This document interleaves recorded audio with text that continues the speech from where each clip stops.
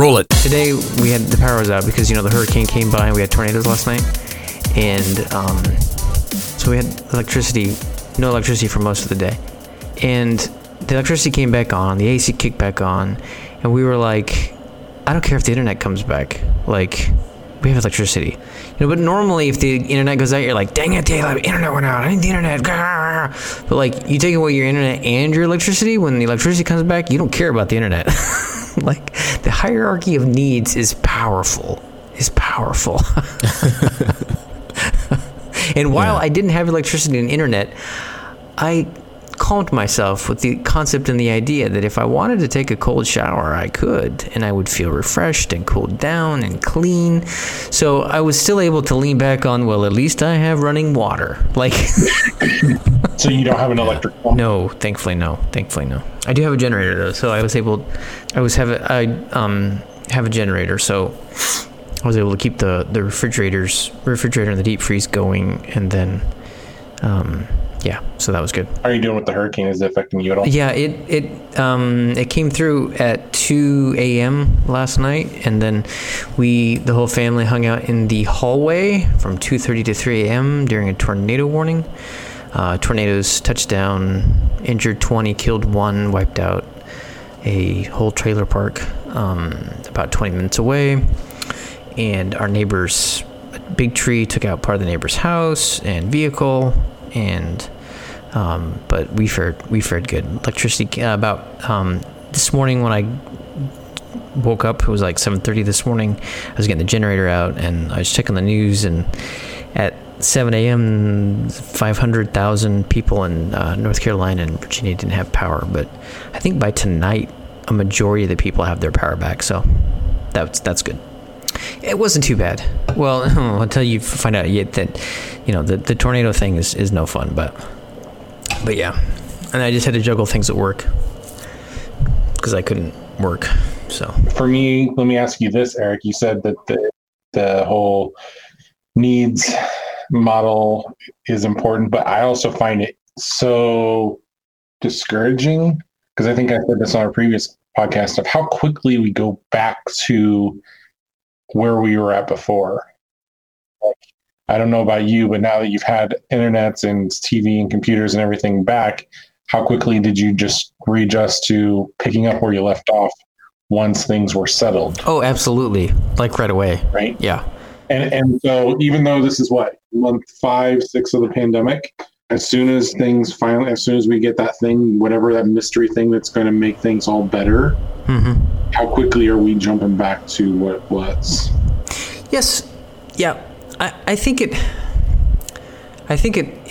it's like waves and kind of like and stages, and kind of like the stages of grief. We go at it at different rates, and while it comes back, and I think the duration plays a big part. Like, so today, power went out, blah, blah, blah, blah. It was a few hours, like all in the encompassment of a day, right? Like that hasn't much of an impact. But when you're talking like 8 months, that could turn into easily a year and possibly 2 years before even the remnants.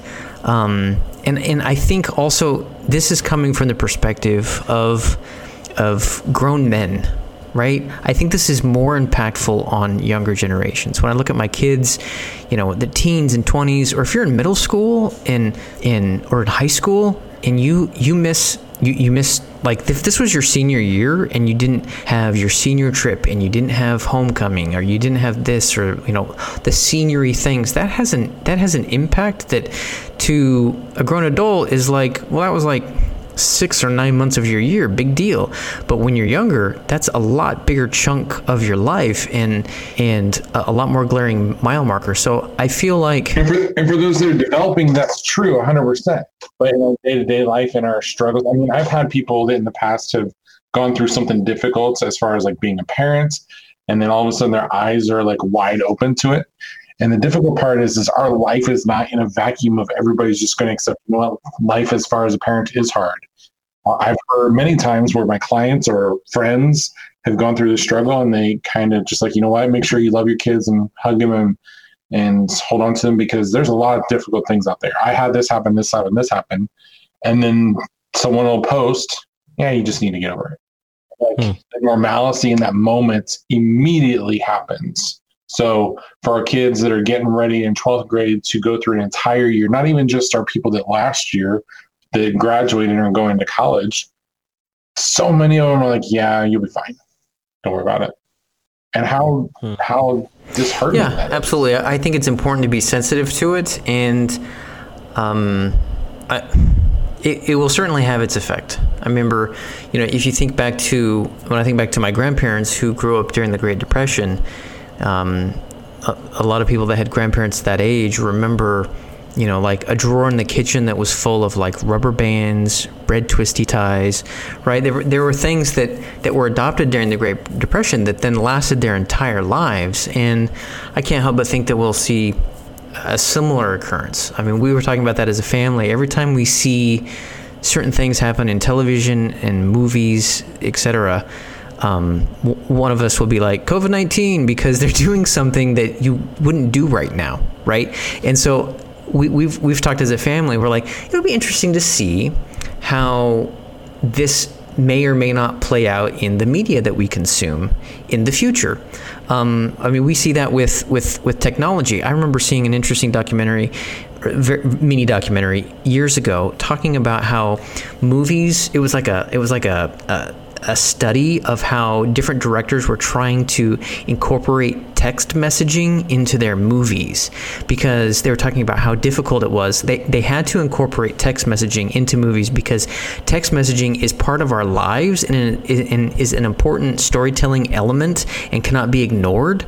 But it was difficult you can't just show a text screen. Like, it went over that. It showed the different ways and different directors tried to incorporate it and how some things work, some things didn't work. And it was very interesting, the analysis of that. And so I can't help but wonder if we'll see a similar thing, in relationship to the pandemic. Of course, the length of the pandemic will predict the impact and the lasting impact on our lives, and whether or not it will have any kind of huge ripple effect in our art and media. But an interesting thing to think about nonetheless. Well, I think that we're seeing, as far as like church stuff already, the disconnect there with regards to, for some people, it's about showing up. Others, it's masks. The one example that's a good hindsight's 2020. If you guys ever listened, there's a really good podcast called Twit. It's for people that love tech. It's a really, really, Twit, This Week in Tech. Okay. Oh, okay. Sorry. Oh, wow. Okay. Cool. You threw us off with the word Twit. TWIT, This Week in Tech. It's the acronym for it. That's his company. And one of the things that he really pushes is talks about this conversation of, after 9/11, we put so many things in place to make sure that we could catch the bad guys. And for everybody that was cognizant of what that meant in our civil liberties and some of the laws that were passed with it, so that are still in place now, people that were able to understand the meaning of it were like, yes, we need to take care of the bad guys. And then some of the tech people that did not actively go through it, and people that maybe were alive but just didn't experience the horrors of it, they look at these things, these policies that are made, they wonder, why are we still keeping this up? Because we're giving up so much of ourself, so much of our privacy, so much of the ability to have security for this sense of security, when in fact, a lot of times it's not actually helping because it's too much information that we're ruining everything. And they say it's to help catch the bad guys. Why don't you want us to help catch the bad guys? When in fact, it's not actually the case. It's helping bad guys. But for everybody that was born during 9/11 that affected them that way, it's not helping things. And so I wonder how that will be as well. Like our generation that has that meaningful thing, like you were talking about, Eric, versus people that did not get that experience, how that'll affect them. So we're talking about like just different reactions at different levels. Yeah. Because personal, society, nations, the world. Yeah. It's quite interesting because in I think 1919, the end of the First World War, you had things like the League of Nations being formed, at a global level, which I think that was the precursor of the United Nations. Yeah, and it was a reaction to the world wars and etc. And it's interesting because, like in Sierra Leone, they have been able to contain the pandemic very well.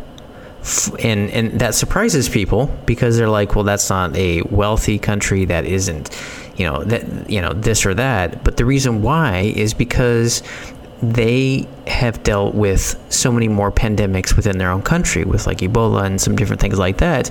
It's fresh in their minds, and so they societally know the danger of it. They already have systems in place on how to deal with it because they've dealt with it before, and they've actually been brought into other countries to help them figure it out because they've done it enough within their own country. So to your guys' point, having gone through that experience, they take it more seriously. So hopefully that will be the case for other nations as well. They will have learned from this experience and will be better prepared in the future. Because this isn't an isolated incident. This will. And I think that this is a separate conversation from what is right and what's wrong, as far as that's concerned. Absolutely. Absolutely. Yeah, I think that's whatever's going to happen as far as our reaction to it will be there. I'm wondering how all this is affecting me. I mean, obviously, I am thinking about the world. I'm thinking about, my relationships. I've seen, some of the people that are so important to me, I haven't seen physically in the last, 5 months, because of all this. The other thing that I'm just thinking about at the moment is how is this affecting me mentally? Because even today, I've spent. The only person that I'm seeing has been Ingrid the last four and a half months, and here and there, it's the shopkeeper. The people at my local store here.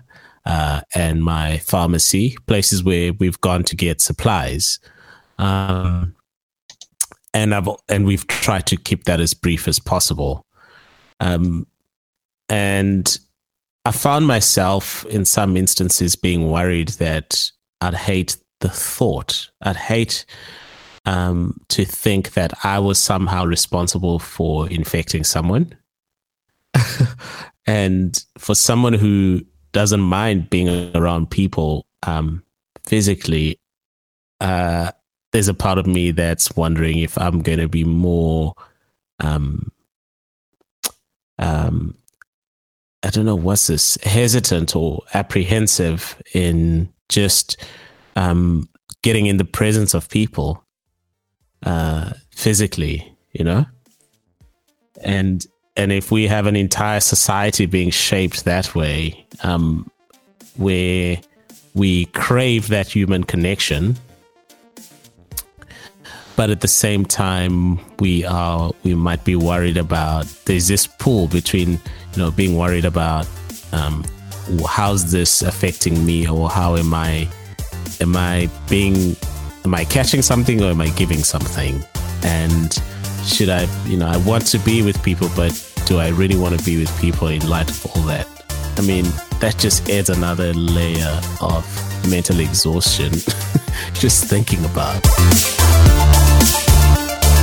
Send us an email, podcast@churchmag. And if you leave us a review on iTunes, we'll be sure to share it on an upcoming episode.